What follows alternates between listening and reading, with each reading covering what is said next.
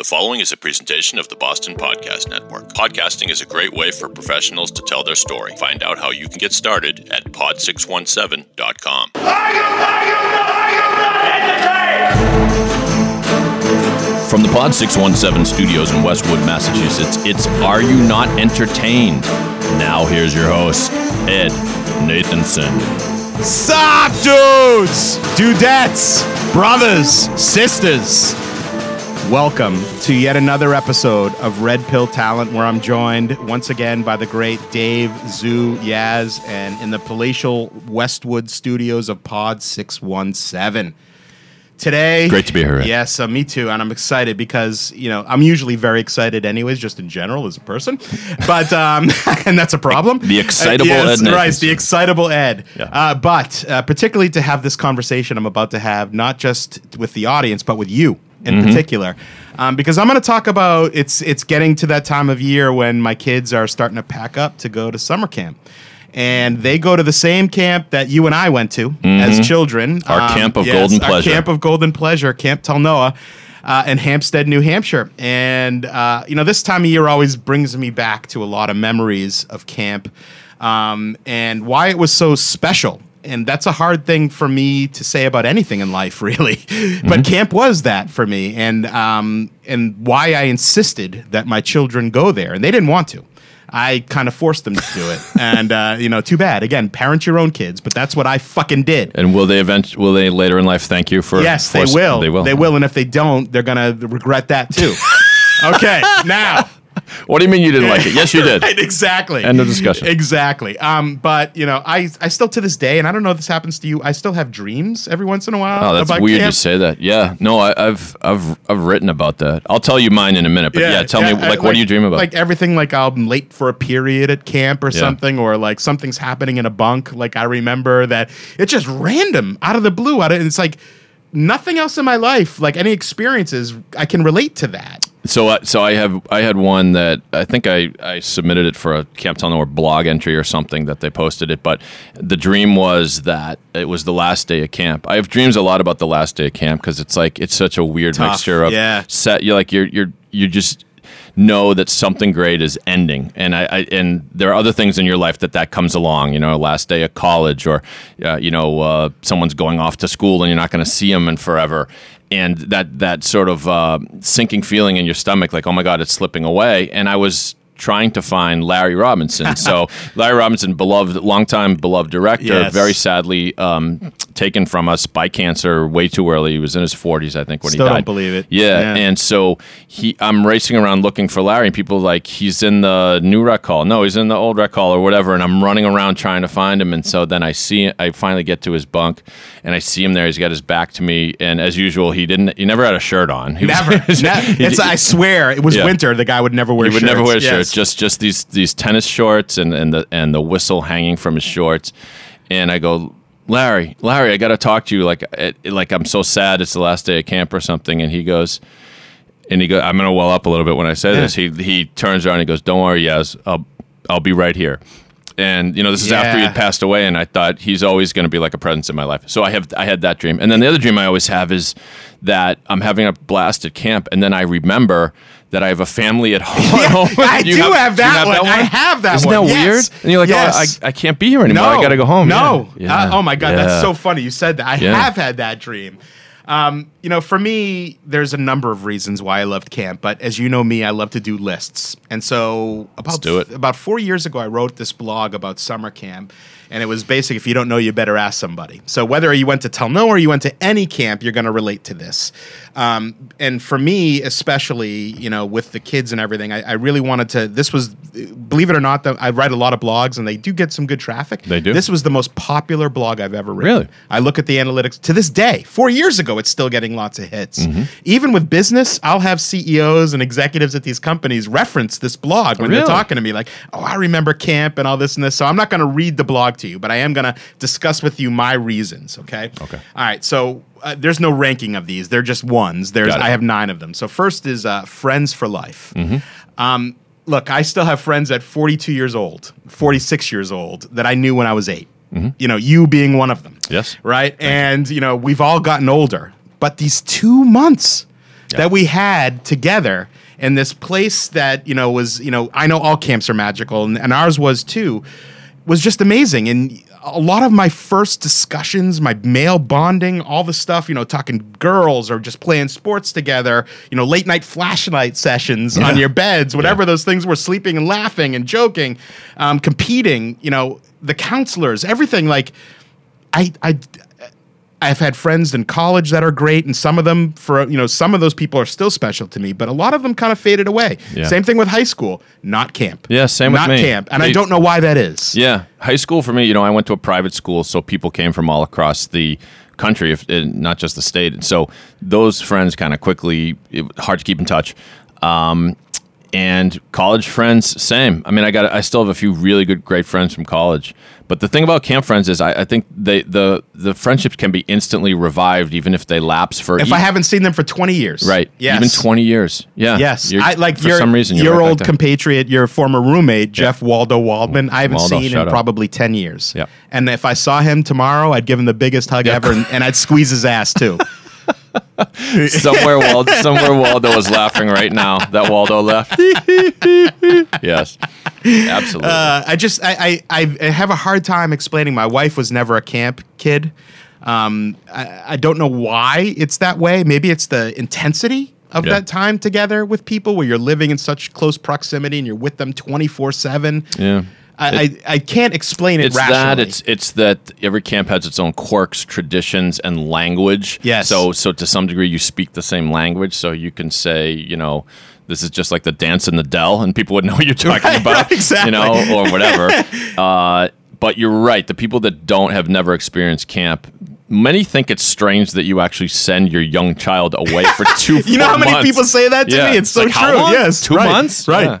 And from Heather and I now, like that's my wife's name. When the first summer we dropped them off, they were a lot younger, and she couldn't handle it. She was crying, and like the Zapruder films, checking out the pictures they post online. Is that Brooke's arm in the background there? Yeah, like all that stuff. Her head's turned, but she might be smiling at her. Right, exactly. Yeah. And I just kept telling her, I said, "Listen, they're having a great time. You just got to trust it."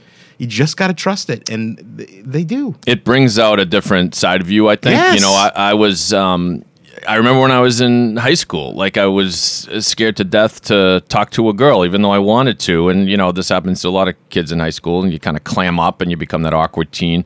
And for those 2 months at camp, you'd be like at home, and for some reason, this independent streak develops in you. My son goes to a West End house camp up in Maine. And he adores it. It is his happy place, absolutely. And we're now looking at colleges for him. And he's walking around, and you can tell a lot of the kids on the tour have this little twinge of nervousness about being away from home. And he's just trying to figure out where he's going to have the most fun fit. And he's like, it's going to be a little like camp, isn't it, Dad? And I was like, well, yeah. Yes, and except with alcohol and marijuana.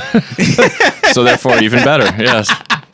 Wait a minute. You were talking about things that they have in common. No, never mind. Go ahead. All right. So that's number one. All right. Number two is girls. All right. So cue up the Motley Crue song. So I always try to explain to, especially, maybe it's just Jew camp thing as opposed to like regular camp, but I always try to explain this to my friends who never, again, either not Jewish or they just never experienced it. But I was okay with girls at home, to below average, I would say, just like you were saying. Yeah. But at camp, that translates to I'm fucking Brad Pitt. Right? And I just, it's like, but for me, without a shadow of a doubt, my number one reason why I loved camp, even more than friends, was girls. It's like the competition at camp just wasn't there like it is at home in these areas, and I fucking loved every second of it. My first kiss was a camp girlfriend. My first relationships were with camp girls. If you went out with a girl at camp for a week, that translated into like real world time to roughly 6 months. The socials, the dances were the best. I'm not looking at the screen that Dave's putting up to distract me. It's an old friend of yours. This is Joy. This is how she looks now. She looks great. Yeah, she's in a bikini she looks awesome. All those things. We had, I would bust out my Drakkar Noir, and just like dump that shit on me. Oh yeah. And I thought I was so cool with my lame dance moves, but everyone, it's all. all the stuff with girls, like for me, it was just the biggest confidence boost that I just never would have gotten at home. I was pulling girls that I had no business in real world pulling. Did you ever ask a camp friend to be like a date at a prom or junior prom or anything like that? Not a junior prom, but just like, hanging out. Yeah. Because you would, during the 10 months between summers, when you were feeling like a loser, no girls would talk to you, it'd be like, well, Lori will talk to me, Karen will talk to me, maybe I'll call her. Yeah. More than just talk to me, be psyched to talk to me. Exactly. And get all fired up. And it's just like, we always talk about the butterflies you get both the first day you're driving up to camp, and I don't care which camp you went to, I know that happens. For me, it wasn't about seeing my friends because I knew that was going to be easy and fun. It was about, all right, what's this girl's going to look like this year? Do I look good? Do I, It was always girls. Maybe you were different about that. No, not different at all. You're describing it to a T. Like I said, and it was, there was a lot of adolescent hormones in the air at camp at all times, particularly in your bunk. You had a particularly perverted bunk, and mix that with all the gangster rap songs you were playing and the lyrics, and it was a cauldron for craziness. Yes, but like I said, a lot of my firsts were either associated with camp. We don't need to go into all of them. No, I won't. But trust me, because I know a lot of people at camp who are still working there listen to this today. But what you said about confidence, that's the word. Confidence. That's the word, because then you knew that another girl could, and for whatever reason, I mean, why? Do we know why? No. Because it's not as if, there's some magic on the shores of Sunset Lake. Nope. But something about maybe being away from everything, planet Telnor, and also you could become a star at camp in this very small universe. Yes. When I don't even know how to describe that. You're doing it. Go for it. Keep going. Yeah. Right. So it's like, and even more then than now, maybe. Although I still think they do a good job of no cell phones and no outside. But not only there was basically like maybe one black and white TV here and there that you would watch to maybe get caught up on what's going on in the outside world. But people didn't care what's going on in the outside world. You cared about what was for breakfast the next day, what the evening activity was, whether what so and so was going to wear to the social, know. And so, I mean, there was one summer where I remember, shout out Scott Voodoo Schultz. I remember him. Oh, my God. You remember him? Yeah. He told everybody one day that Dick Clark had died, and we don't know how he found out, but we were like, oh, that's so sad. And for the whole summer, I thought Dick Clark was dead. I got home, but I said, hey, Dad, too bad about Dick Clark. He goes, what do you mean? He's fine. So it's like he got some bad information, but for the whole summer, because you're in that planet, and thus, because of that, the director kind of sits at the top of this empire. He's like on the Iron Throne, right? Yes. But then like the counselors become they're sort of celebrities in this universe. They were my heroes, right? And then and then certain campers, that were interesting or quirky or did this and that at the talent show, they become famous, in this world. So that's a big confidence boost to know that you can be celebrated for what you really are. No question. All right, number 3 reason, again, these aren't in order, is sports. Now, just as I stated earlier with the girls' situation and the comparison, same thing. At home, I was okay. I played on teams. I played a lot of sports, but I was never a star. Mm-hmm. At camp, I was fucking Michael Jordan and Babe Ruth. You were. And again, like, Righty Ruth, this is like, again, with the confidence thing, and our camp wasn't so much a sports-driven camp as, say, some of the others Agreed. that maybe you went to or other people, but you played every day. Right. You played every day, and you got to show off a little bit, and it was one of those things, again, with confidence. You feel like you're better than you actually may be in the real world. You feel proud. I don't know if that's the right word about what you can do. Yeah, camp spirit was huge. The day we would play our rival camp, it was, to me, just as exciting as if you played for varsity basketball at high school or whatever. We did the whole rigmarole. And Oh, yeah. even when I was coaching, when my camping days were over and I was a counselor. that was even better. Oh, my God, it was even better. Oh, yeah. I used to, if you don't know, we used to do this thing called game days where at lunch of that day, we would have big pep rallies, for lack of a better way of expressing it. Yeah. And I used to come in cranking Thunderstruck on a box, and holding up this Jewish Thunder bat, which I wonder what the fuck happened to that. But that was the Wonder Boy of Camp Tel Noah. Yeah, we stole it. Oh, no! Yeah.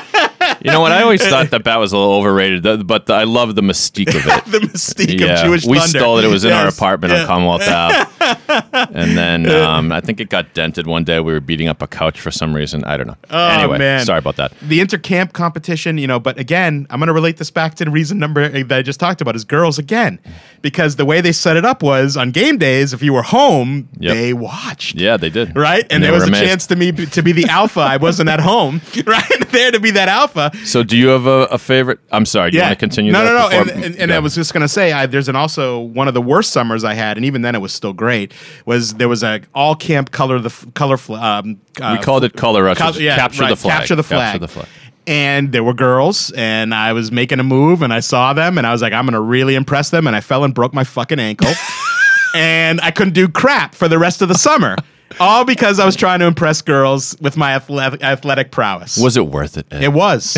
It was. They have since curtailed that they don't do flag rush anymore for color war because there were a ton of injuries. Gee, I wonder why. Kids, but kids running at breakneck speed over these huge rocks and stuff. Do you have a favorite athletic memory, like something that happened on game day? I do. So first off, I vividly remember you doing your in case you missed it announcements and recaps, and that was great. But I also have one from coaching. So I coached this kid named Josh Missif on the oldest kids softball team. And we were playing the most Jewish camp in our league, which is Camp Yavna. When I say most Jewish, I don't mean that as a negative. They were not really athletes, let's just be honest. And they were like the punching bag of our intercamp league. Balls and strikes in Hebrew. Exactly. Which led to a young Josh Hawk asking me once, yes, was that an achtad or a kador? But I was super fired. I was super competitive. I still am in a lot of ways. And he was on third base, and there was a hit. I was coaching third at the time for the team, and there was a hit that came through. And so he got the chance to expand, and it was a close play at the plate, and he knocked the shit out of that catcher. That was a thing. I think he knocked the shit out of him. Josh is a big kid in first, you know? And so I remember going up to him and being like, what are you doing? And chewing him out in front of everybody. Then I pulled him aside, and I was like, that's the greatest thing ever. Do it again. Right? Well, we had this weird, one of the two biggest rules at Tel Noah were no fraternization, so you're not allowed to kiss girls, at least in front of others. And the second one was no sliding. For some reason, there was no sliding. Right, and it was in hindsight, it was the dumbest thing. But when we believed in something, we believed in it. So we're like, the rule is no sliding. So if you want to, you can bowl over the catcher. And we needed a Buster Posey rule, I think, because a lot of kids got busted up. My favorite memory was also as a coach, and we had stunningly fallen behind Yavna like 9-2 or something. That would have been like on the line of the U.S. beating the Soviet Union, in Miracle on Ice. Exactly. That's like number 16 upsetting number 1. And we staged a rally in the last inning, and all of a sudden it's like we might be able to do this. And I had coaching my brother Adam. With my pal OC, the beloved OC, who I just saw recently, and my brother Adam gets up there very nervously, like it's I don't know if it's tied or your brother had skills. He could crank the ball, but he was a sort of a thinking man's player too. So every once in a while things would get into his head, and OC need to tell him something to calm him down. And so OC whispered something in his ear. I couldn't tell what he said. I was coaching first. He goes up and just murders the ball over the center fielder's head, and it was a game-winning home run or triple or something, a walk-off. Nice. And I gave him a big hug. I said, I love you, buddy. And then I went to OC. I said, what did you tell him? And he said, I just said, Adam, just knock the shit out of the ball. And Adam laughed and just... And that was the funny. Big advice, You mentioned hero worship and superstars, and One of my sports memories, too, is as a kid in the youngest division there, which is called Olim. I remember watching Bogrim and this guy named Rob Cohen play. Yes, and he might as well have been David Ortiz up there to me. He was a good athlete. Yeah. And I remember watching him and being in awe of him as a kid. I had the same thing, and for me, it was Andy Gianfazza. Yes, I remember him. Shout out to my buddy Faz, who's a wonderful guy, financial advisor, in addition to being he was a collegiate athlete. He scored a goal in the NCAA hockey championship. That's amazing. But he would come up, and people would be like, Faz is up, Faz is up, Faz is up. And a right-handed batter would hit the ball to the opposite field into what was known as the corral. Yeah, because which doesn't exist anymore. They got rid of the corral. Yeah, I'm not surprised. But that was a shot in softball, and to do it opposite field, and he did it commonly. And years went by, and I, even as a counselor, and now I'm 18, 19, 20, I still was unable to put the ball to the corral, like even in practice, just going out there. So he was a demigod, like you say. Amazing. This is so much fun for me. Okay. I hope everyone set aside 4 hours. Right, exactly. Yeah. Next is field trips. Oh, yeah. Field trips. So these were the best. Once a week. Which they don't do anymore, I don't think. I think it's every other week. But I think that's a shame. Yeah, once a week we would leave camp and go to like amusement parks or beaches or even the mall was an amusement movie. trip, right? Yeah. The best part was not the destination, though. Oh, please don't say the bus ride. It was the journey.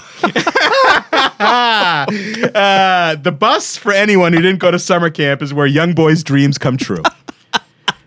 We could sit with girls and try to put our best moves on. It always goes back to girls, doesn't it? Yes, it does. We would flirt our asses off. Mm-hmm. Seating was incredibly important. Positioning was incredibly important on the bus. Yeah. We would sing songs like the Telephone Jam, if you remember that. Ring dong, tickety, tickety, tick. That was a good one. Yep. Lottie, hey Lottie, hey Lottie. That would come out. Yeah, that's right.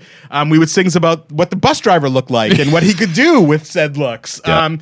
But it was like a social pecking order where you ended up sitting and what happened and where and the legends that came from the bus drives and all of that. But even like who you were grouped with on these trips and who you hung out with, really dictated a lot of those things. I remember like the beach was always great because bathing suits, right? You get to see girls again. Yeah. But then you had the amusement parks. So we used to go to Canopy Lake Park, and everyone wanted to try to go on that whatever stupid dark ride. It was called the Swamp. The Swamp. Yeah. Yes, right. Or whatever it is. Worst ride ever, but no one cared because it was like. But it was awesome. Yeah. It was awesome, and the field trips were just something you looked forward to. The two big attractions at Canopy Lake Park this is before they even put in like a flume ride, which exists now, but was the Swamp because you could take your best honey on a ride in the dark, or Fascination. I think it was called Fascination. Yeah, it was just this kind of silly game where you rolled a ball into a hole and eventually tried to match up enough so that you won the round or something, but it was air conditioned, and so everybody wants to be in. I don't know if you ever discovered that. I never discovered that. You had to walk kind of way down to the far ends of Canopy. Oh my god, I totally blew it. I would have loved that. Yeah, that was you. Yeah, that would have been up your alley. You just brought up this interesting thing. Yep. Like now, I can't live without AC. How the fuck were we living in these these places that have zero ventilation? For some reason, I think for kids it's easier. I don't know why, but I remember because I went back for like a last hurrah summer when I was 22 years old, I think, 21, 22. And I had to bring the biggest friggin' fan because otherwise I'd be like, how am I supposed to sleep in this? Because it would get hot, obviously the heat baking down on the bunks during the day, and kind of it would hold in there. And you could open up all the windows. It didn't help. Like it was. No. I don't know. Ephraim, the current director of Camp Talnower, he gives out an award to a bunk. They get a day of air conditioning. They put in a window unit into the bunk, and that's like a big reward, and he says it's great, that would have been amazing. But it's torture because as soon as they take it out, the kid's like, oh. Bring it back. I know. Right, yeah. All right, number 5. Now, this is going to be special to you and I, but I don't think many people at camp have experienced this, and that's pre-camp. Oh, yeah. Yes. So what pre-camp was a group of guys at the time, and I don't mean anything, don't politically correct me to death here, the social justice warriors come out and attack me for saying guys. To this day, I don't know if it was available to females, but I guess it could have been. I guess so. Yeah, we just no one never ever happened. did it. Yeah. But we would, picture 8 to 9, 17 to 20-year-old dudes, quote-unquote working for a week before camp starts, and it was setting up the bunks, it was the docks, it was all the maintenance type stuff. Am I saying that right? Yeah, real menial type stuff. Exactly. Nothing against people who do this for a living, but it was like shoveling rocks, literally shoveling rocks and other Cleaning, a lot of cleaning the bunks and stuff. Yeah, right, exactly. But the best part was when the day ended. Oh yeah, right. That's when the magic happened. We had this little fraternity that was this thing that had been going on for years, long before I was in pre-camp, and we would literally drink our faces off every night. And have your typical, hazing type shenanigans, all that stuff. You don't know who invented this fraternity? No, I did. You did? Oh, that's amazing. Well, it wasn't just me. Yeah, it was that's me. Amazing. The founding fathers like me, OC, I want to say Slivka, Scott Bones Candell, among others. All names I love and would love to see again someday. Yeah, we invented. It wasn't. You could say it wasn't a real fraternity, but it was kind of as real as any other fraternity. And it was to my liver. Yeah. Yeah, no, all kinds of games around drinking. There were no rules in pre-camp as long as we didn't commit any crimes, And did you do the thing with the doc in the morning? No? No. So the first year we started this quote-unquote fraternity, the tradition was as soon as the alarm goes off, you have to get up and swim to a dock, like in the not far reaches of the lake, third crib dock. It's not that long a swim. But the point is, it's cold. It's like 7:30 a.m. or something, and we actually did it every day at pre-camp. That's awesome. We didn't do that. I would have loved that. But you did all the other stuff. Yeah, it was great. Yeah. It was just like I went to a school with no fraternities and purposely with no fraternities because I'm the kind of person if someone said, "Hey, drink this shoe full of booze and piss," I'd say, "Fuck you," right? And I'd say, "I'm out of here." But I can never understand why people do that. But this was the closest I'll ever come to experiencing that, and it was awesome and. It was just something special between a small group of guys that we had. All right, next is number 6 is confidence. And we talked about this earlier, but, the independence, the girls, the athletics, all these things that in my life would have been normal to not good, camp gave me this confidence to be me and feel okay with that and to meet new people and do things I never would have done on my own. Right, without that kind of environment, and I just honestly think without camp, I'd be a different person sitting here talking to you today, particularly on the confidence factor. Well, you and your buddy Brad Deutschman were a comedy team. Yes, in every sense of that word. Absolutely. And so people would look forward to seeing you guys like in the talent show. Same thing with you, by the way. I had my comedy partner was Lance Levy, who we broke up. We pursued other. Comedic interests, apparently. No, I love you, Lance, wherever you are. But so you we've touched upon this earlier, but you guys became celebrities, the Brad and Eddie show, and it was a cool thing for like the littlest of kids, these kids that are like in the 3rd and 4th grade, coming up to you and going, Eddie, that was really funny, Eddie. Yeah. I felt like I was freaking a star, and it was just. I'm at a point in my life where my wife always says, like, you don't give a fuck about anything. You'll say whatever you want. And that wasn't me. Yeah. That was not me. I'm telling you, and camp brought that out of me. Yeah. And I'm forever thankful for that. I just don't know how to say it otherwise. Counselors are trained to do that, and some do it better than others, of course. But one thing at Telnoa that I imagine is common in most camps, but maybe not all, is counselors took their job really seriously. I did. Yeah.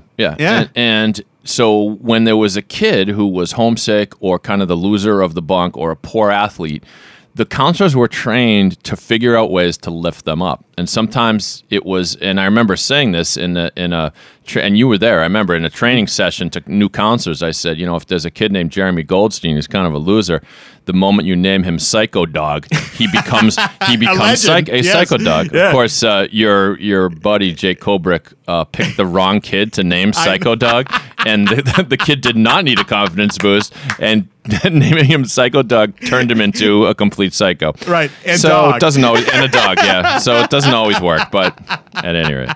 I still think of counselors that affected my confidence. David Gruber being one that Jeff Kopman is another that I will always think of. Brian Rosenberg when I was real young and bunk one. Bernie. Yep. Bernie was another before he checked out my last year and was just kind of there. Well, Bernie stuck around for a long time. Yes. Yeah. But anyhow, okay. Number 7. The mess hall. Now, the mess hall doesn't exist R.I.P. anymore. Right. Yeah. It was burned down at our camp. But for those of you who don't know, we would eat all our meals in what we called the mess hall. We were assigned tables that was with kids across all ages and groups. And we were forced again to be confident and step out of our comfort zone. And that was a very nerve-wracking period, if you remember. It was. When I found out that policy my first year at camp, I was crestfallen because I just, the first day you get to know people in your bunk and you're like, okay, I already know a few people. And then it's like, you have to sit with all different people at the tables. And it's like, what? I want to sit with my friends. What's going on? But it's the best thing they ever did. I agree. I don't know if they still do that today. I'm pretty sure. All right. Okay. Yeah. Because, funny thing is that outside of your bunk, your table mates became your great friends. Yes. At camp. There's no question. I vividly remember crushing on some older girls at my table. I think seeing boobs for the first time and being like, pass the boobs. I mean, grilled cheese. Being some awe of some of the older dude campers at my table. They were the heroes. We would all sing songs together, wait for camp announcements, all exciting things, where the next field trip was, what the evening activity was, even laughing. And when they called people to get their meds, the daily druggies. It was this whole thing. Even when as I was a counselor in training, when you wait on tables, then there's a whole nother thing that's going on there. Yep. Right? It's just, I can't Which was hard. That was hard work, by the way. It was. Waiting on tables was a combination of hard work and you had to figure out a lot of shit. Going back to your confidence thing, like when you go off to college, you don't realize how much you've actually learned about just sort of taking care of yourself. Yes. That if people who've never been away for long periods of time don't get. But the mess hall, that whole, and there were all kinds of traditions like we are table best of all. Yeah, your tape. You would take pride, table 16, man. And we had Siberia, which was the way far away. But what's pissed me off, I don't know if you remember this, and if you maybe even know the real reason behind it, they used to always, when I was a counselor, they assigned you to specific tables too. Yeah, and they always put me in row 1. Always, I was never not in row 1. And I think it was to keep an eye on me. Which is the least desirable row. Right, yeah. least. There were a lot of politics behind the assigning of counselors to tables, so much so that, and I'm not completely proud of this, but it might have been my last summer when I was had finished my first year of law school. I was getting kind of old for a counselor, but I remember writing I literally wrote a handwritten letter to whoever the director was at the time, saying that, talking about the crisis of confidence in the selecting of the tables, that there's corruption, because what happened was, the deal was, if you wanted to request a female counselor to be your co-counselor, you got to sign with the female, right? And so certain times, if people were a couple, if people were boyfriend, girlfriend, we want to be at the table together, fine, you can request it, but you're going to be in row 1, which is kind of the least fun row because you're right next to all the brass, right? But one year, there started being these coincidences that this couple would pop up in row 4 or row 5, and oh my God, we got to sit together. I don't know why I decided to write 2,000 Good words. Good for you. Fuck the system. And you know what? It actually worked, and people got moved around, and they were pissed. Attica. But to those who's never experienced, the mess hall is absolutely a big part of that experience and a fun one. Just one last memory here. I remember there was this one sponge that went to every table, and everyone had to help with the sponge and push the schmegma off the table down as it got to you. What the fuck was that? It's very unsanitary, is what it was. Those you remember being aware, those sponges could smell like the third ring of hell.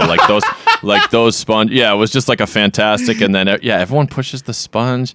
A couple of weird traditions. Although I got to say, the first time I have memories of my first time as a camper, and how the cleanup was kind of economical. It got sprayed down, it got sponged, and then when you were done, you put the benches up on the table. And it's like, hey, we completed this. Yeah, team. Well done, team. I'll give you one quick, funny mess hall story, and it goes back to pre-camp. There was a jukebox in the mess hall. You remember, and it had a pretty good selection. It was always fun to punch, not during the meals, but if you were in there, off meal. And we used to have to, during pre-camp, we set up to serve these older Jewish gentlemen who stayed at camp for a weekend or so, who we affectionately called the Doodles. You remember the Doodles? And I remember a lot of borscht. Oh yeah, they loved the borscht. Oh my God, they flipped out over the borscht. And we used to set up the tables with the jukebox cranking and had such a fun time doing it until one day the Jukebox got stuck on Sir Duke by Stevie Wonder.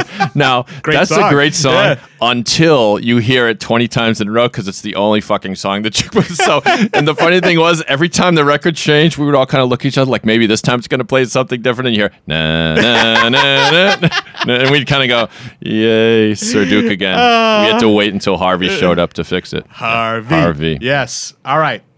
Two Moving on. more. Two more. The next one is counselors. So I can honestly say, not once did I have a counselor camp I didn't love. There were some I loved less, Right. but I loved all of them. They were like a big brother, father figure rolled all into one. They'd have your back, bust your balls, be a shoulder to cry on all day. These guys, again, seem larger than life to me at camp. They would do things to us that you could never do today, like the duty Olympics, where they would make us, hold pennies against the wall with our nose, and if you moved, you had to do it 5 more minutes, pushing balls on the floor. They would hang us on things called wedgie hooks, literally like it sounds like, which I would honestly be pissed if I heard today. But I loved it. I did. I loved it back then. The first time I saw a kid put on the wedgie hook, I have to say I was scared to death. I thought they were torturing this kid, but then after a little while, you realize the kid was kind of in on it in some fashion. Yeah. I mean, hopefully they didn't do it to any kid who really didn't want it. Like if you got picked, you were special. Yeah. It might sound like the most brutal treatment ever, but like if they picked you, you were special. Exactly. Yes. Yeah. And the bunkmates and I loved every second. The PC police today would never allow this stuff to happen. True. But that's a shame. But I do think, again, love advice, anything, girls, confidence, whatever it was, these were the people I would go to. And they lived with you, which is the other weird kind of dynamic about that when you think about it. But it's just one of those things. You were my counselor, for God's sakes. Yes, you know was. how many Twice, years later? Twice, yeah. yes. And so, these are things that it's hard to explain if you aren't there, but these people were absolutely meaningful figures in my life. I love it. And well said. And, like you said, they become your role models. I remember Russell Schwartz, my dear friend who's a lawyer, he told me when I got out of law school, keep hitting up the camp people and asking them for job advice or whatever you need. It's the best fraternity. It's better than a real fraternity. And he was right. And even people that I would look up people that I hadn't even crossed paths with the camp, like that were older than me that happened to be lawyers. I'm like, I'm a Telnor guy. Could we meet? And they're always like, oh, Telnor. Yeah, come on in. Let me see what I can do for you. You're so right. Yeah. To this day, I still have those connections. Can I give you a quick hazing story? Yeah. Well, hazing is the mean word for it, but hijinks at camp. I walked into the lounge of what we called these hoods. They were three bunk combos, and there was a lounge in the middle. And I walked in the lounge once. It must have been kind of late at night, but this guy Jeff Feldman is swinging around. I remember him. Yeah. Feldy. He was both lovable and frightening because it seemed like he kind of had a screw loose, but love him to death. But he was swinging around this canvas bag, like this big duffel bag, and Waldo is in there, the aforementioned Waldo. He's laughing hysterically. I go, "What's so funny?" And I hear a voice go, "Yes, help! Yes, help!" And I'm like, "What's going on?" I'm like, "Who is?" I'm like, "What was that voice?" And Waldo goes, "Larry Holmes." And I go, "Well, where is he?" And you hear, "Yes." I'm like, "I'm in the duffel bag." Amazing. Amazing. Like, even to this day, to give you that, I know that dynamic. My son just got bar mitzvahed in Israel, and they have more Israeli counselors now than they did back then. And one of his counselors showed up at the wall. Isn't that great? Yeah. Wow. Like, again, just so cool. Just final note on that, and you mentioned like the being shuffled with different kids, different ages at the table. It produces this interesting dynamic where you become friends with people that are either older than you or younger than you. And, when you go to school and you're in the 5th grade, you're pretty much hanging with the kids in the 5th grade. No doubt. And like a 6th grader, 7th grader, forget it. 7th grader's not going to say hi to you. They're in 7th grade. You're in 5th grade. But at camp, you develop these friends, and it's really cool thing. It's so amazing. And my last reason, and I'm going to say it again because it gets two list mentions, is girls. Girls. That is reason numero one. Reason 1 through 10, and then everything else I just talked about. And if there were 11, it would be number 11. Too. Right, exactly. Yeah. Girls. I thought you were going to say memories, friendship. Nope. Girls. there it is. There's my, Dave, this was awesome to talk to you about this. It's cathartic. I miss it desperately. And to everyone off going out to camp as parents or as kids, enjoy, have fun. Hi, everybody. I'm Jamita Perel. Let me take a minute to tell you about the Boston Podcast Network. How would you like your own podcast? The Boston Podcast Network can produce one for you, whether you're a lawyer, financial advisor, business owner, or really any kind of professional. You should have your voice heard through this exciting new medium. A good podcast is more powerful than traditional advertising. If a prospective client hears your podcast through their earbuds, you're already in their head. Literally, pod617.com will help you deliver a message and build relationships. Clients and centers of influence will delight in being a guest on your show. Go to pod617.com to start planning. And in the meantime, listen to the great shows they've already produced. The Irreverent Bitchless Bride podcast, the hilarious show known as Shawshanked, and the wild trip through the paranormal that is Monsterland. Be part of the pod revolution. Visit pod617.com. In Pod, we trust. We're back again with my favorite segment, as always, of the Are You Not Entertained podcast, and that is... George is getting upset! Ed's getting upset. And I am furious, engulfed in flames with this one. Now, Dave, I've tried to explain this to you as we came in to talk today. Mm-hmm. This is going to lose me some friends, this one. Literally lose some friends. Literally lose me some friends. Unfriend me. Mute me. Block me. Right. Because today, this has been brewing in me for years, and it's gonna happen. It's it's more hatred than Starbucks, more hatred than Disney World is my hatred for people's behaviors on social media. Yes, and because it's about time someone said it. Oh my God, fucking Jesus Christ! Already went to the fucking right. Look, social media is personal. I get it.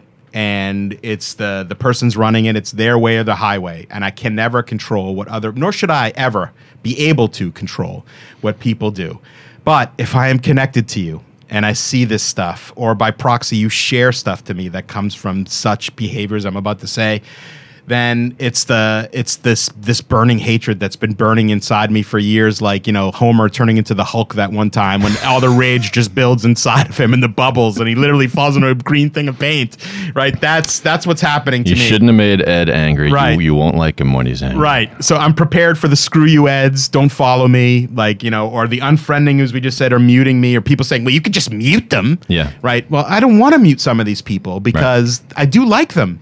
Why do you have to do the work? Right, exactly. Yeah. There's a ton of good things about social media. The fact that I connect with people I would never be able to see or connect with, family, friends, camp, whatever otherwise.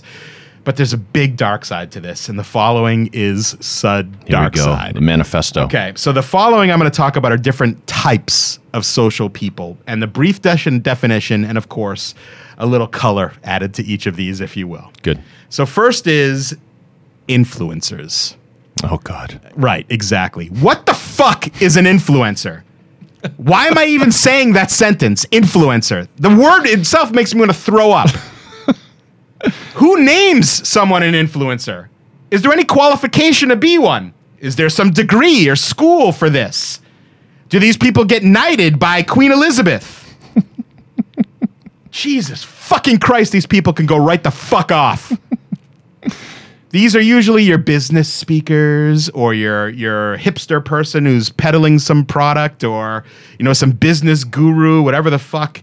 Or oftentimes they do absolutely nothing. Right. Except maybe look pretty. Exactly. Yeah. Exactly. So for shits and giggles, I'm going to name him. I never do this. I've talked about this person before on social media. I'm sure you've heard of Simon Sinek. No, I don't know this person. All right, well, he's like the person that is like the sage guru of all of these businesses. Okay. Right? He gives talks about, how to be a leader and, workplace emotion and all this fucking fluffy, stupid crap. Like this generation's version of Tony Robbins? Right, sort of? exactly. Okay. Exactly, but for business. Okay? Right. Maybe Tony Robbins is too, I don't know. Yeah. But I went one day for shits and giggles because people they kneel at the altar of Simon Sinek. So for shits and giggles, I went to his LinkedIn profile and I wanted to take a look at this guy's experience that made him such a sage business person.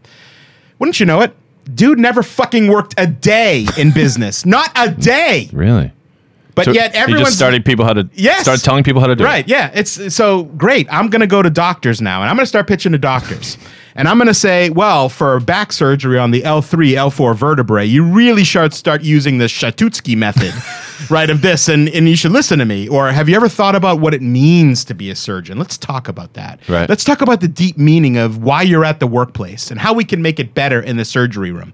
Fuck this guy. Fuck all those influencing bullshit people out there.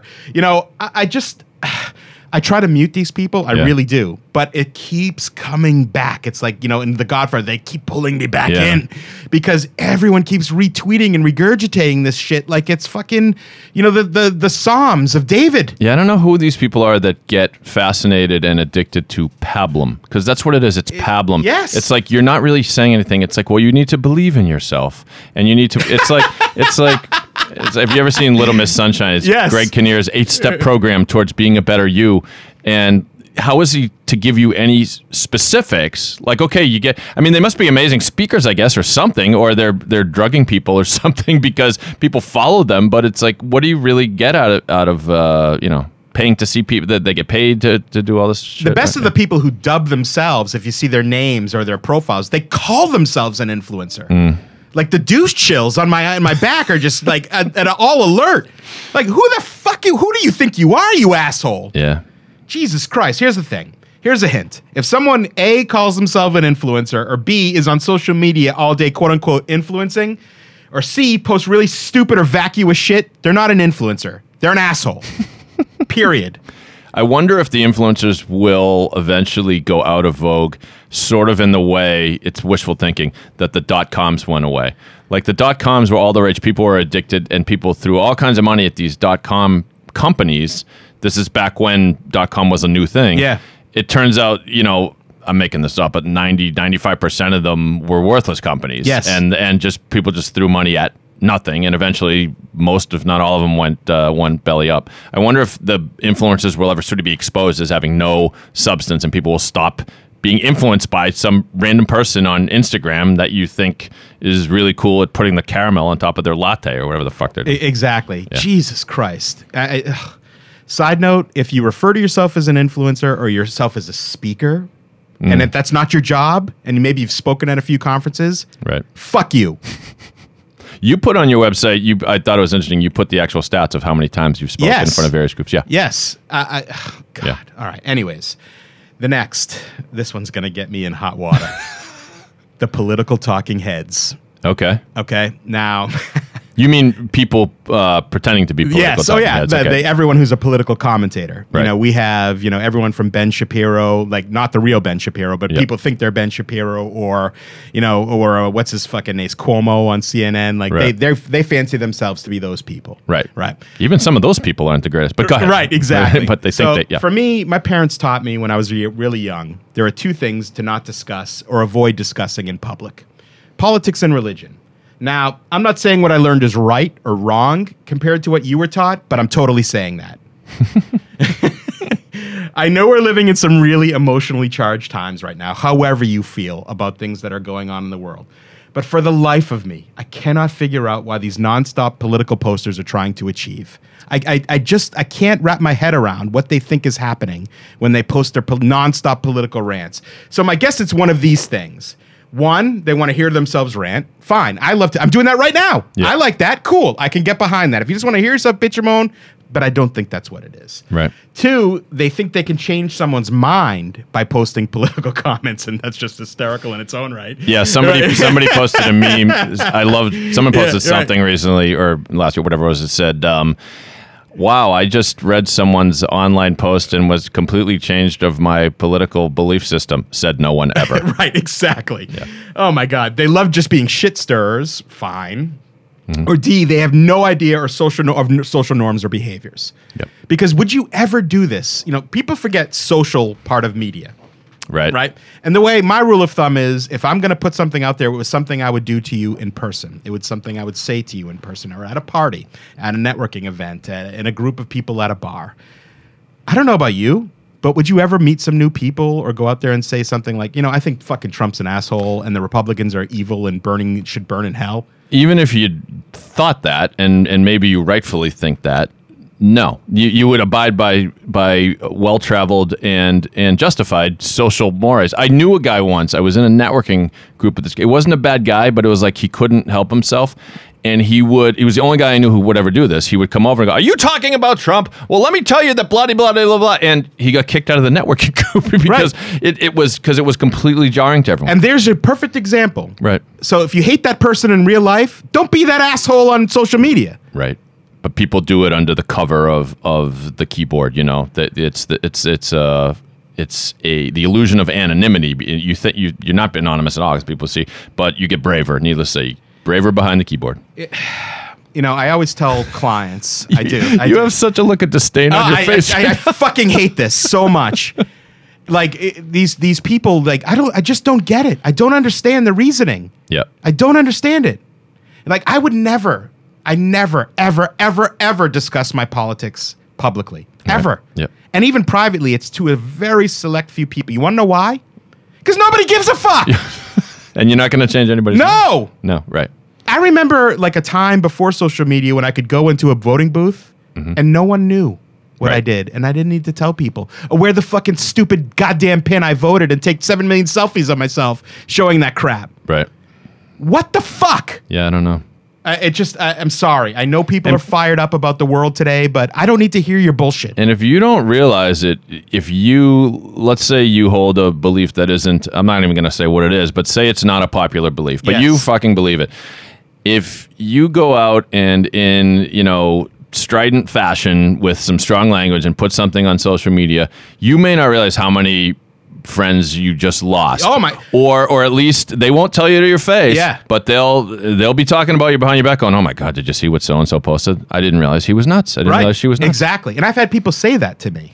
Well, but you're not the one. No. Oh. About other people. About others. Right. About other people. Got it. Yeah. So that's the thing. Every time you post that, 50% of the people are probably like, "Yeah, you go, political ranter," right. And the other 50% people, "What a fucking asshole." There you go.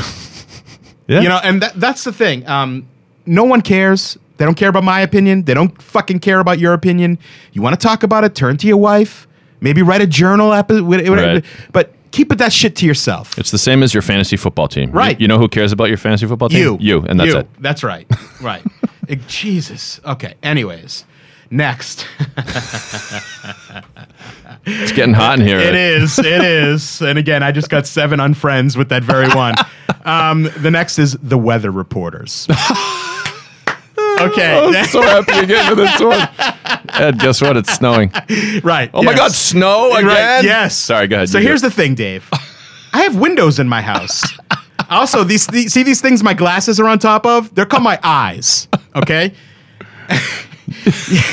Right. Yet these people feel like they have to play the part of Chet on News Center 5 and make sure everyone on social media knows what the fuck I could see through my goddamn window or through my eyes. Or maybe even with myself walking outside really, oh, it's hot. I know that. What I don't need is you fucking telling me with every goddamn weather change there is. I seriously have thought about these motivations of these people's far more than I should think about anything. I really have thought about why the fuck are they doing this? You know I'm a brother in arms with you. Yeah. And in a way, you and I are guilty of spending too much mental energy on how fucking crazy true. these people are. In a way, we're as pathetic as they are. But I'm with you. I can't stand it. I can't stand it. So my question to these social weather superstars is it hot in hell? Because you're going to be telling me from when you're dead. Because that's where you'll be burning. God. Yeah. OMG. So hot today. Right. Didn't realize hell was going to be this hot. Satan's really pissed today. You know what's a cousin of that? I hope I'm not stepping on one of your other You points. might be, but go ahead. But so say, for example, last October, Red Sox in the World Series. Yes. Red Sox win Game 1. Everyone's psyched. People on Facebook posting, Red Sox win, exclamation point. Gee whiz, thanks. If I fucking care about the Red Sox, don't you think I know that? Yes. Yeah. Again, what do you think my lost follower count or friend count was on that one? Number keeps going up every minute. We had a real-time number. Tick, tick, tick. Right, exactly. All right, next up, the workout warriors. Oh, yeah. Yes, I know. Yes, oh, yes. We all know these people. Yeah. I went to the gym this morning, and everyone needs to know. Everyone. God damn it. My local CrossFit team, awesome. Yeah. I want everyone to know that. By the way, CrossFit is like a cult. If you've known anyone who's been in them. Yeah, and it's just a different cult comes along every 5 or 10 years. Exactly. And this right, is, yeah. exactly. No question. Then these people, they need to check in at the gym. There's more on checking in later. They need to know, because everyone needs to know you're at the gym. I would not be complete if I didn't know you went to the fucking gym. Yes. Joanne, how many planks did you do today? Right, because my day isn't complete. By the way, quick aside on CrossFit. Somebody did a really funny joke on Twitter or something. It was that I was trying to kill a cockroach in my bathroom. All I could find was Axe body spray, so I sprayed it, but it didn't kill him. But now his name is Brad, and he just talks about CrossFit all day. That's brilliant. Look, I can see themselves saying it now. I love running, but one post about it isn't just going to cut it. I've got to make every post about me fucking running, whatever day this is. And on top of that, we've got to do the circle shot when we run together of all of our feet, looking down in our feet together in a circle. Oh, boy. Right. Oh, my God. By the way, way too much feet in general on social media. Exactly. When you're at the beach, I don't want to see your fucking feet on the beach. Right. Like, if you want to send me a picture of the sun and wherever you are, okay, good. You're bragging, but whatever. Right. Damn, I'm with you. Some people literally every day. Every day. Every day. And why do they think... I don't know. You know what? If you lost a limb and then you got a prosthetic leg and you haven't run in 7 years and you run one day, tell me about that. Right. That's interesting. Inspiring. That's interesting. Yes. That's inspiring. Inspiring. Not just because you lost 7 pounds, like Mazel Tov. Right. No one gives a shit. And these people have no filter. Zero. I know, huh? Zero. Yeah. I just don't understand. No one needs to know. I'm happy you're working out and you're getting good on your health. Right. But fuck you for making me have to listen to it and hear that bullshit all the time. Sorry. Okay. I wish everyone could see how upset you are. It's great. All right. That's 20 more friends I just lost. Okay. Then there's the vague on purpose so you'll ask more people. They call them Vaguebookers. Vaguebookers. Yes. So it's the people lobbying out the constant vague posts about their health, their relationship status. I just can't handle today. Right, the current moods. We all know these people. They're posting things like really feeling terrible, worried. Or please keep me in your thoughts, right? And without no further details. And this is all on purpose, and every one of us suckers fall for it. We have to lobby out, are you okay? Is everything okay? Oh, good Lord. Right, on the feed with it. And of course, they never answer. Right. On the feed. They just want them to keep coming, make sure people know that they're okay. Right. And this and this. So they're looking for attention, and, I just don't get it. Maybe I'm an asshole. Okay, I know I'm an asshole, right? But I could give a fuck, right? And if you're lobbying something out on there for my attention to get it, you want to talk to me? Call me. Right. Text me. I'm more than happy to be a friend to you. So what would be a good comeback to those people? Like, feeling really sad today would be like, no, you're not. You're fine. Move on. Right. I don't know, because that would be like the most ultimate evil if it was really that time. There should be one day per year when you can say anything you want to these idiots on social media with no repercussions. Yeah. Sadly, that day will never come. All right. Next up is the... Wait, hold on. Yeah. No, you just lost 100 more. Right, exactly. There they go. The next up is the I just sneezed peeps. Okay. So these ones get me right in my core. Yep. The people, you know them, they post every waking moment of their existence. Just wipe my ass, little corn giblets. Oh, stop. Right. Well, yeah. From making breakfast to what shoes they put on to how hard they wipe their ass. There's no limit to how much people feel like everyone needs to know every waking moment of their existence. Yeah. I don't. No. Maybe I'm alone in that. Yeah, one of my favorites is this woman who posts everything that I know. She's like, just made dinner for the kids, and they actually liked it! ! And then, like, 8 of her idiot friends are like, way to go, I bet it was delicious, Lucy, blah, blah, blah, blah, blah. Like, what the fuck? Mm-hmm. You made dinner for your kids? Like, do you want an Academy Award? I mean, what do you want? What the fuck? You want a Nobel Prize? Oh, Lord. I actually thought about doing like a mock account of this where I would just document my day. Yeah. Like every graphic detail of it. Just let loose a huge fart. It's really smelly. The person next to me, I'm pretending they don't notice. Like just to see, like, because it's just the most ridiculous thing. Anyways. Yeah. All right. Moving on. The super selfie man or woman. Mm-hmm. All right. So selfies can be fun every now and then. I like taking them every now and then. But you know these people. every part of their existence. This is like a cross section of the person we just talked Subset, about. yeah, cousin of the right, a cousin other of person, them, yeah. where they take selfies all day, all the time. Look at me. Here's a selfie in the fucking dentist chair. Right. Here's me walking my dog. Selfie. Right. Here's me with a new boyfriend. And the best part of those, by the way, is the dead look in the eyes boyfriends have. Yeah. Like, Jesus fucking Christ, will this bitch ever stop taking goddamn selfies of me with the duck face? Tracy, this is 24 today. Right. And we haven't even left the same museum. Right, exactly. The duck face poses, too. Yeah. Like, there's the whole Yenta crew, as I like to call them, the moms. Sure. I don't want to say MILFs, because that's not necessarily the case in a lot of them.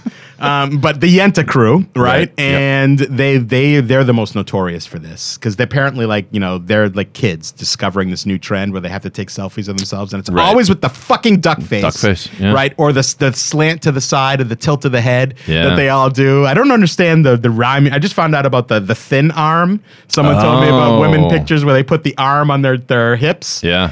But some woman told me she does a thing called the turtle, where she tries to push her head forward like a turtle would, and that makes you skinnier somehow. So look out for the turtles. We know who you are, turtles. But seriously, a selfie now and then, cool. That's great. All goddamn day, every day, with the goddamn duck face. Right. That doesn't make you look attractive. No. And have a point. Newsflash. I want to see a selfie of you and Billy Zabka from the Karate Kid movies. Right. Everyone should want to see that. That makes me laugh. Look at that. There's that with Billy Zabka. Exactly. Okay. The next is that I just lost like 20 of my wife's friends, Yep, right? With that very one. Okay. Off they go. Yep. The constant kvetchers, as I like to call them. All right. This person's never happy. Never. Okay, you know these people. Whether the food at the restaurant sucks, the weather's too cold, see weather reporters, by the way, we're talking about there, or there's too much traffic, or they're just miserable assholes. They feel the need to let everyone know their anger about every said thing. Yeah. They're never happy. Yeah. Right. Everything is a goddamn complaint. Yeah.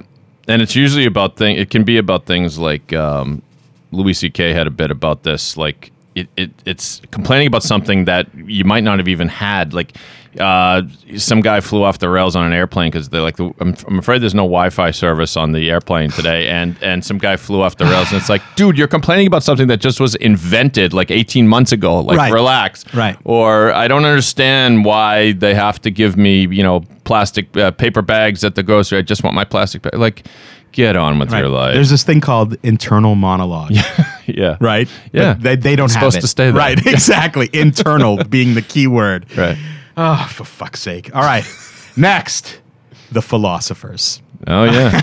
Now, I know, Dave, you have a special part in your heart for this. Yes. But like you, I fucking hate vapid quotes. Yeah. I especially hate people, though, who constantly post said vapid quotes. Mm-hmm. I get it. You're deep. You're super in touch with your inner self. You're whatever the latest I'm deep trend is, your hot yoga, whatever. I don't even fucking know the new age things of like how deep I am thing, whatever trend there is. Right. I get it. But once in a while, fine. You want to have a quote out there, that's good. But these people are like, they're passing them off as the next, Aristotle or Socrates. Yeah. And, that's where I fucking draw the line. Yeah. Mute. And I do. I've lost friends over this one because I saw someone posted, a woman I know who I think I've since made up with. She might still hate me, but someone posted something that said, everything in your life is a matter of your choices. If you don't like the direction of your life, make different choices. And so, of course, immediately, like 10 of her friends are like, oh my God, so true, so true, so true. And so those people also suck, by the way. Yes. All right. And I tried to be diplomatic about it. I said, well, I think isn't what you want to say more like don't ever underestimate your ability to change the course of your life through doing different things or maybe different choices. But everything in your life is a result of the choices you make. So I said, well, what about people who get cancer? Like that I don't think that was their choice. Well, I said, what about that's a very interesting observation there, isn't it? Yeah.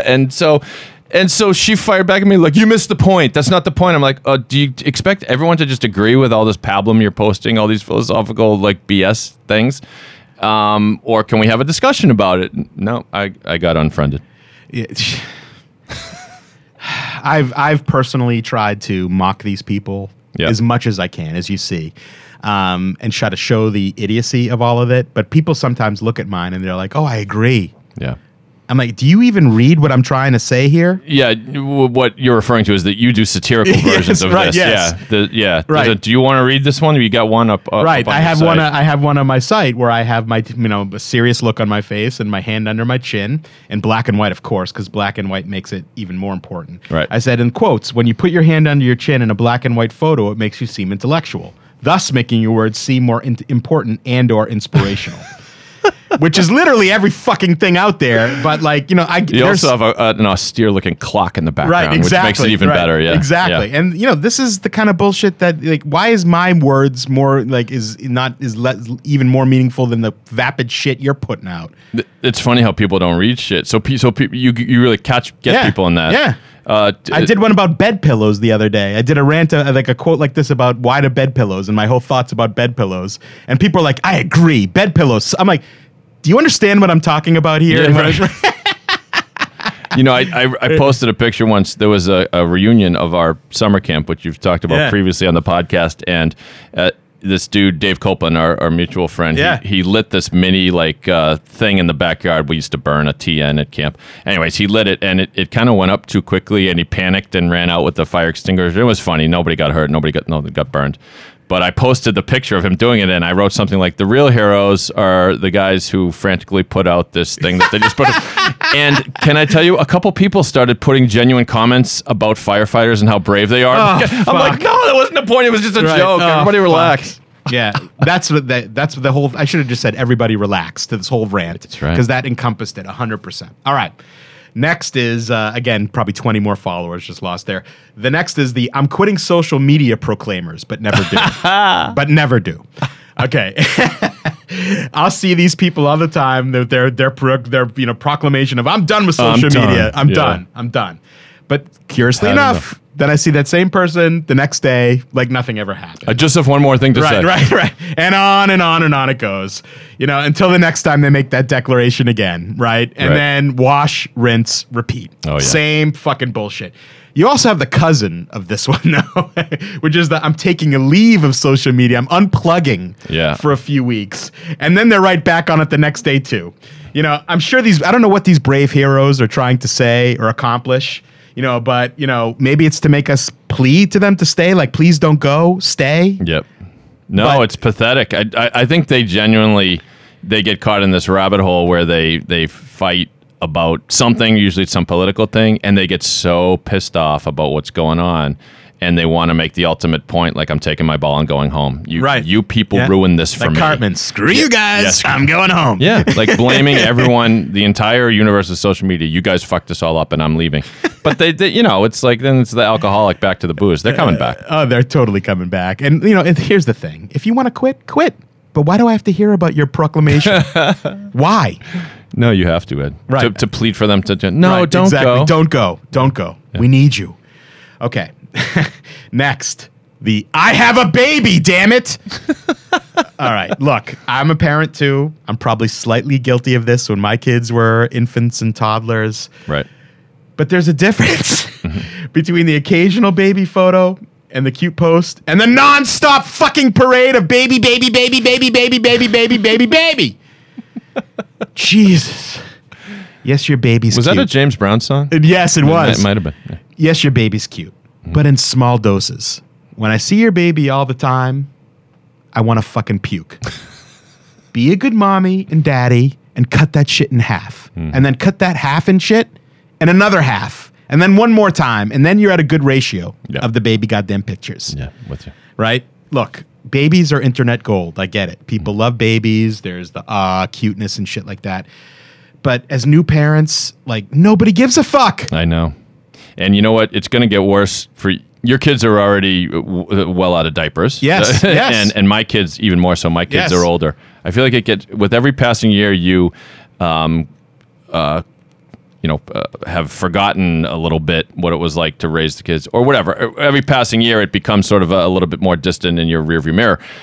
You have less and less sympathy for these new parents. Like, I don't give a shit. Zero at this point. Yeah. Or less and less affectation. Like, he just did this, and or even the thing, I'm taking care of the baby all along. Mom just needs a drink of wine, and then everyone's like, "Oh, you deserve it, Tracy. Right, you deserve it, Catherine." It's like, you know what? We've all raised fucking kids. Right. Okay, get over it. Right. Like, you're not that special. Oh, God. All right. The next is, I hashtag everything because I don't know how hashtags work, people. Hashtags, for those of you who don't know, are a thing on social media that are used for searching and tracking purposes. Okay? Yet, there is this special breed of person who doesn't understand how this works and thinks a hashtag is really a PS to their posts. Right. Right? Yep. Or like, oh, by the way. Yep. Example. I went out for dinner last night. This is the post, and I had a great steak. Hashtag, that was filet mignon. Hashtag, my stomach hurts, it's so full. Hashtag, I can't believe my drink, it was so good. Hashtag, the waiter was really hot. Or whatever the fuck that means. Jesus Christ. Oh my God. I'm pretty sure no one on earth is searching for, hashtag, I can't believe my drink was so good. Yep. I just call it a hunch. The only way I forgive this is if it's super funny, but maybe, but it never is. It usually is not. Yeah, it's usually just a recitation or summation or whatever. But yeah, they can hashtag go fuck themselves. Right, exactly. Hashtag stick it up your ass. All right. Sorry, God. All right. Then there's this is gonna hurt me as a nerd to say this, but there's the "you're ruining my childhood" peeps. Oh yeah. On social media. Yeah. So I'm a proud nerd. But this subspecies of nerd, they feel they need to shit on anything new. They do. You know the type. They're never happy about the new movie or remake, and they always say, you're ruining my childhood. And what the fuck does that mean, anyways? Yeah. I don't understand that. These peeps give us nerds a bad name. Shame. Shame. Shame on them. Shame. Unless you've got Marty McFly's time machine, your childhood is over. You can't go back there anyway. Exactly. It's not ruined. Exactly. Okay. Then there's this person. Deep breaths. Right. We're almost there. Okay. There's the people who post horrific shit. Oh, yeah. So what I mean by that. Shock and awe. Right. I don't need to see the video of seals being killed. I don't want to see that shit. Nor do I want to see the video of puppies being tortured. You know what I'm talking about, right? These people share graphic this. images right, ahead. Right. Yeah. Like, P.S., where the fuck do you find this crap? Where are you going on the internet? The dark web. Right, exactly. Get help. Yeah. But I don't need to see that awful shit. It sticks with me because sometimes care and have a feelings. Yeah. I don't want to see that shit. And why the fuck do you need to share that crap with me? I can't get that crap out of my head half the time when I see it. Half the time it's also fake. It's like Right. just some gory image, and then they put like, this just happened in Palestine. It's like, no, that happened 12 years ago. Right. Oh my God. Yep. Jesus. All right. The next is the pyramid schemers. Oh, Okay. Here we go. I'm losing a few on this yes, one. me too. Me too. Hashtag, oh boy. Yeah. Hashtag me too, Ed. Right. Hashtag Arbonne. Hashtag whatever. Okay. No matter how hard I tried to mute this phenomenon, it just keeps coming. Your quote-unquote friend has discovered some new lipstick, cream, or whatever the fuck it is, and can't stop posting about it first and how amazing and life-changing these products are. And then it begins. So I feel like we should have the Lord of the Rings meme. And so it begins, right? The constant barrage of open houses and classes and meetups about these amazing products. Then there's the conventions they go to and how you can be part of this too if you just join my sales team. Oh, yeah. Oh my God. Then it's the quotes about, I only work about 10 hours a week and make more than I ever did because I'm selling this now posts. Urge to kill. Yeah. Growing. Yeah. This is a huge one, Ed, and I have a theory about this one. So I don't think it's stereotyping when it's actually like facts. They're all women, right? Okay. Are they all women? Yes. Okay, yes. and they're either selling Yes. makeup or dietary supplements or protein shakes or some shit, or jewelry maybe. Yes. And what it is it's women who declare that they're they're probably stay-at-home moms, and then maybe the kids are grown, they're looking for something to do, and they're like, I've become financially independent. It's like, no, I don't think you have actually. Right. And what you're actually doing is selling makeup to all your friends who are then selling you the fucking protein shakes back, and it's just money going back and forth, and you're not doing anything or building anything. I'm sorry. I know some people out there that I won't name who've literally done like 4 or 5 of these things. There's been the life cycle of, I saw it coming. First it was the makeup, then it was the protein shake, and then it was this thing and this thing. And it's this cycle that keeps repeating itself. It is Tupperware. It's been around forever. Yes. Like it is Avon Lady. Yes. And it just keeps spinning back in different ways. But there's something culty about that too, because unfortunately, they are the only people benefiting. I think, are like as you alluded to, the people at the top of the pyramid, and these people who are the kind of cogs in the middle who think they're making all kinds of money. They're kind of making pennies on the dollar, and the somebody at the top is making the money, obviously, but they post all these things that I think are given to them about like a couple paragraphs about independence and blah blah blah, and so they think and the reason why is that apparently catches people that see this and say, oh, Josephine here seems to be making a lot of money on this makeup thing. Look at how confident she is, and look at this, and maybe I should sign up too. Yeah. Look, I've muted and unfriended these people. What's that beautiful new button on Facebook where you can unfriend someone where you don't see their shit but they don't know and they still think you're friends? Yeah. Whatever that is, I've done it to them. It's called the secret kill. Right, the secret kill. No. I've secret killed a bunch of people, and it's been amazing. But they still keep coming. They come back. They keep coming. They're like cockroaches. They just won't stop. Okay, 3 more. All right. Again, that one just lost me a lot of friends. Yep. Okay. The humble braggers. Oh, yeah. All right. I mean, this really doesn't need an explanation, but I guess in my industry, this is a little bit more maybe common than in others, but it's I just spoke at a conference, and can you believe it? They only paid for my flight, and they didn't pay for it. Like, oh my God, right. Or, oh my God, my new Mercedes, the engine's run out, and now I have to go to the shop and wait 2 hours. I could go on and on with the fucking douchery examples of how many this, like, Christ. Yeah. Again, inner monologue. Right. Do you think these people just side argument here? Do you think these people realize how douchey they appear when they do this? No, I think that they think that they have provided appropriate cover. If they say, so tired after flying back from Paris to speak in front of 5,000 people, right? Right. Yeah. I mean, and now I got to go back to work tomorrow. It's like, and they think, oh, this will be a way for me to share with people. I really want to tell everyone I went to Paris, but now they'll actually feel bad for me that I have to do it, And we all see through it, needless to say.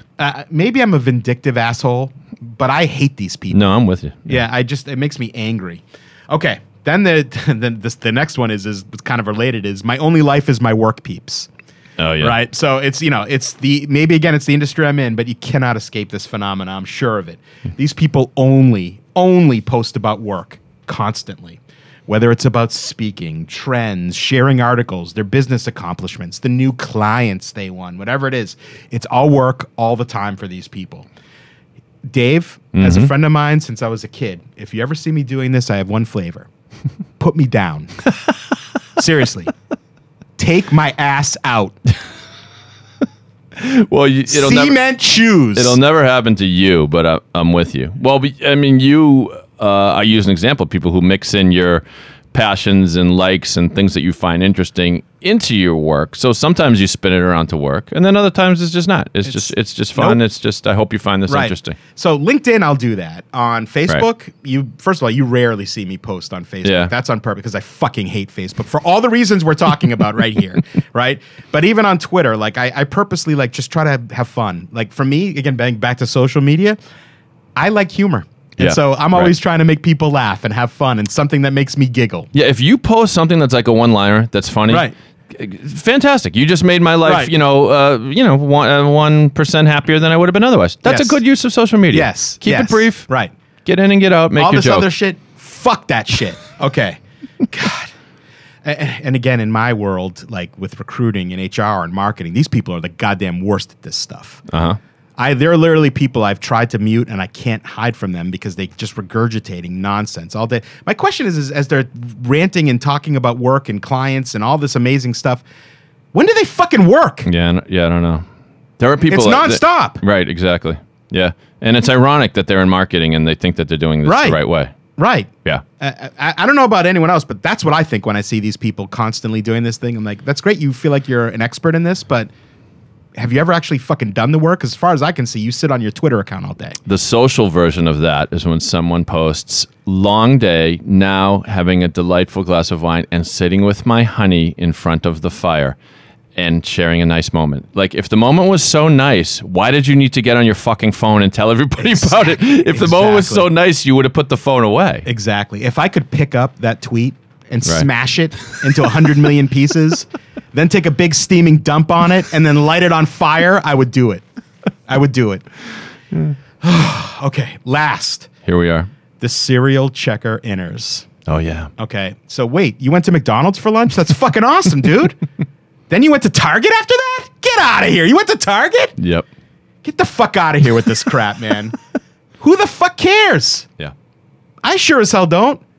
Why the hell do you need to check in everywhere you are? And what the fuck is checking in? Right. What?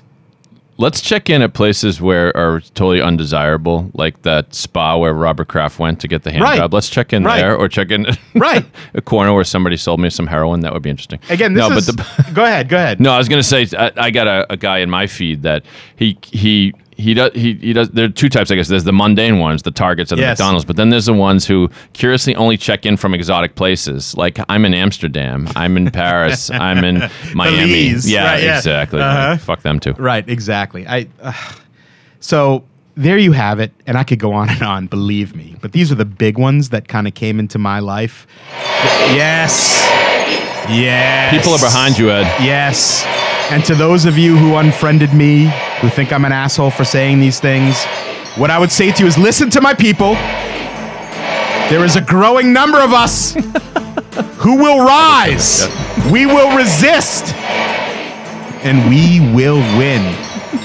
Viva la resistance! Yes. And there you have it. Another very cathartic, very therapeutic Ed's getting upset.